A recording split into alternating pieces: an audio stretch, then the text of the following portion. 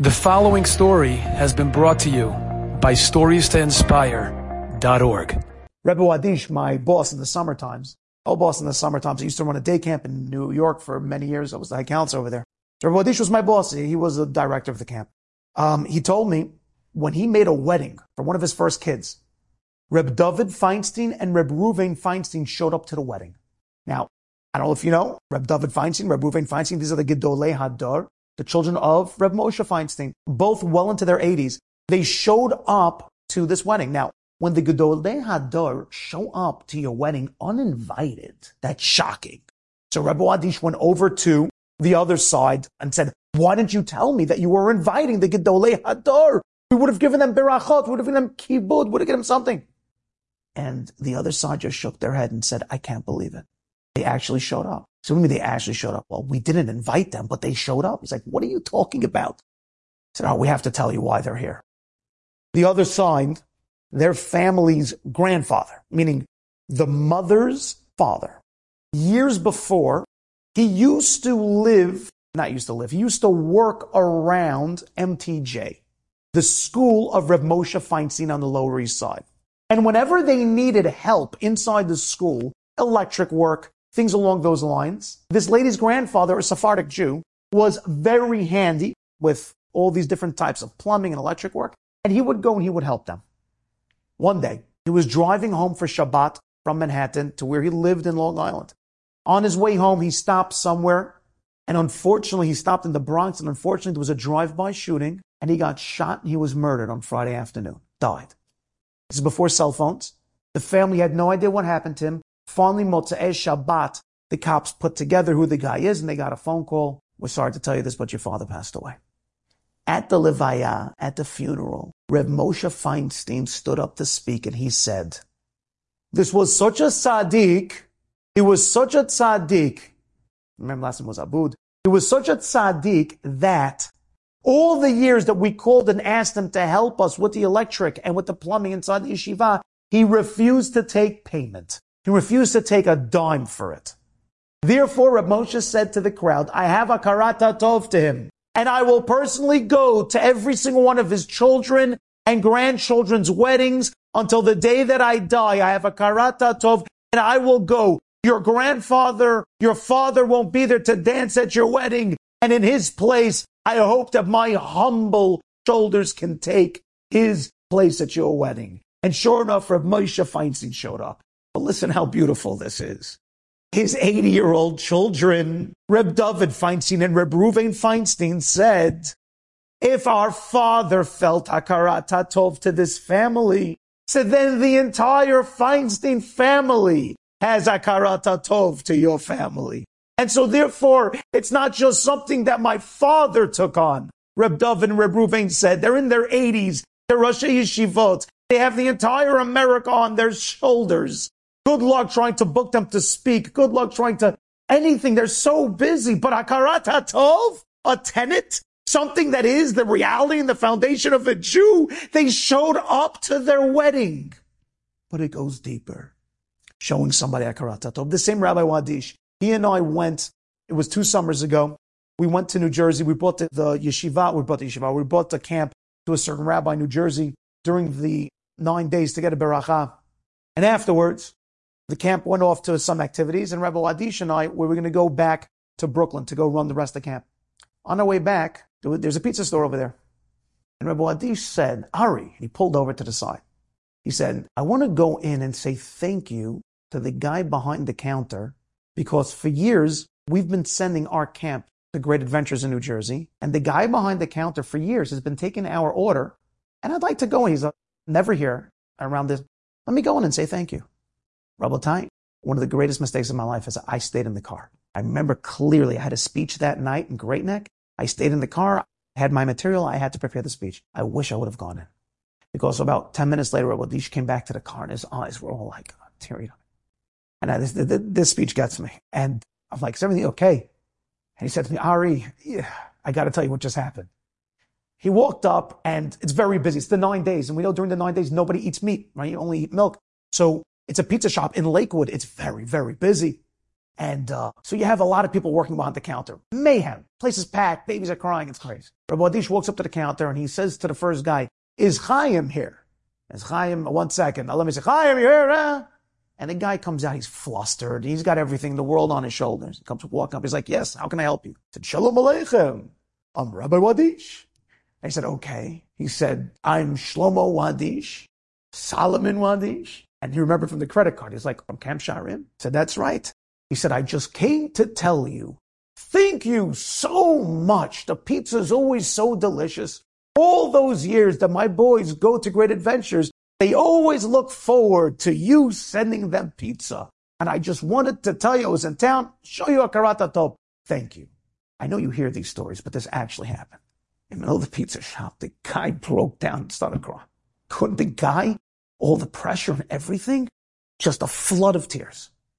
And he jumped over the counter and hugged Rabbi Wadish with all his might, just hugged him. It's like, whoa, okay. And he said to Rabbi Wadish, look around. Nobody says thank you anymore.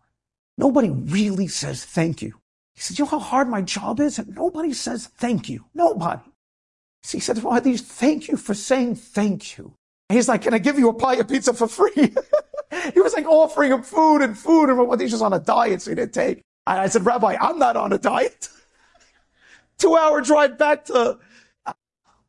When you go and you start to show somebody Hakarat Hatov, it's amazing. It's amazing what you can do for somebody else. It's amazing the words. When you show somebody Hakarat Hatov, you can ask my wife. Whenever I get an email from somebody saying, Rabbi, thank you for a certain class, or somebody even yelling at me, Rabbi, I hated your certain class.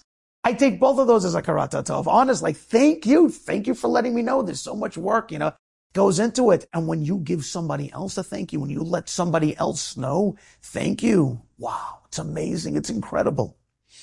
A student of mine's mother, Baruch Hashem, her son got engaged. And I happened to have been in town then for the engagement. This is back when I lived in Israel, but I was in town. And so, Baruch Hashem, I got the chance to go to the engagement of one of my very close students. We were dancing, we're happy, we're laughing. It's time for me to go. When I walk out, the mother, his mom stops me and she says, can I talk to you for a few minutes? I said, sure. I was standing on the porch outside in the front. And she said to me, you know my story, right? You know our story. You know our past. You know our background. So I do. Unfortunately, his parents had gotten divorced. His mother wanted to be more religious. His father didn't really want to have much to do with the religion. And it became such a strain that they ended up getting a divorce. But something incredible happened, though. It was a bunch of boys in the family. And the mother now had to figure out how she's going to make a living. But Baruch Hashem, at least it was the payment each month, the alimony, the payment from the husband to be able to take care of the kids. And she told me that was their lifeline. That's what she was paying rent with. That's what she was literally feeding her children with, because she had never worked. She'd never had a job. And then the divorce came and she didn't know. So until she can get on that alimony was everything. Thing is, they had shared custody. And what that means is that he gets them for a weekend. She gets them for a weekend. Open up your hearts, everybody. After a month, she realized, oh no, my children, I'm sending them to a house that doesn't keep Shabbat every other week. What should I do? So she called him up and she asked, maybe we can switch days. Nothing doing. He said, I work very hard the whole week. My weekends are the only time. You're not having my kids on the weekend. She didn't know what to do. She can't send her kids to a place where they're not keeping Shabbat. She said to me, Rabbi, it got to the point that I knew exactly what I had to do. Friday afternoon, he pulled up in front of the house. I walked down to the car. I told him, roll down the window. I said to him, please, let me take Shabbat for the kids. He said, no, they're mine. On the weekends, they're mine. She said, I'll buy Shabbat from you. He said, what do you mean? She said, I'll give up all the alimony.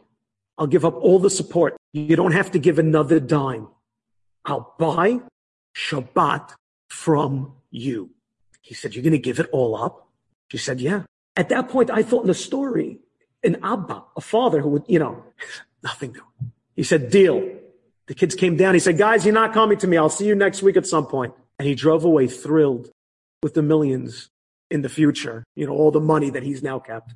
And she walked away thrilled with the millions of mitzvot that she now had. She told me I sent my kids to shul every week. She became a secretary by a doctor's office, and she was making pittance. She was making nothing. She begged all the Jewish schools to take her kids for free, and they did. She said every Shabbat, because I bought their Shabbat, that was my mitzvah, I said, you're going to shul. She said there was one day a year, one day, that I said to them they didn't have to go. On Simchat Torah, they came over to me before we went down and they said, we don't want to go. I said, you're going to shul. I said, we don't want to go. Why not? They said, we don't have a shoulder to sit on to dance. We don't have an Abba to dance with us. She said, that was the one time I didn't send them. But all the other time, I sent them. I'm getting very emotional now, but then I was a basket case, this story. Really. But I was wondering, why is she telling me all this? So she said, Rabbi, it took me years. I finally got a good job and I finally started to make money. She said, and now I want to show Hakarat Hatov to all the rabbis who have ever made an impact on my children. Those schools that took my kids for free, I showed them Hakarat Hatov. I gave them back whatever I could. She said, and now there's one rabbi left. There's just you. She put her hand into her purse. She took out a sweaty wad of money that you can tell she's been saving. She put it in my hand. She said, thank you. I said, I can't take that. She said, I'm not taking it. She said, don't you run some kind of programs in Israel? Don't you have? I said, yeah, well, it'll go for that. But I have to show Hakarat Hatov because I brought up my children the entire time. The lifeline that we had was, I told them, you see the school took you for free? One day you pay them back. You see that this camp took you for one day you pay them back. And I'm telling you, each one of her children are more beautiful than the next because of this midah of Hakarat Hatov, of showing somebody how amazing it is that you gave them something. Living a life of being thankful. Don't ever do something for somebody and remember it. Don't do something for somebody else and remember it. The moment you did something for somebody else, forget it. They don't owe you a thing.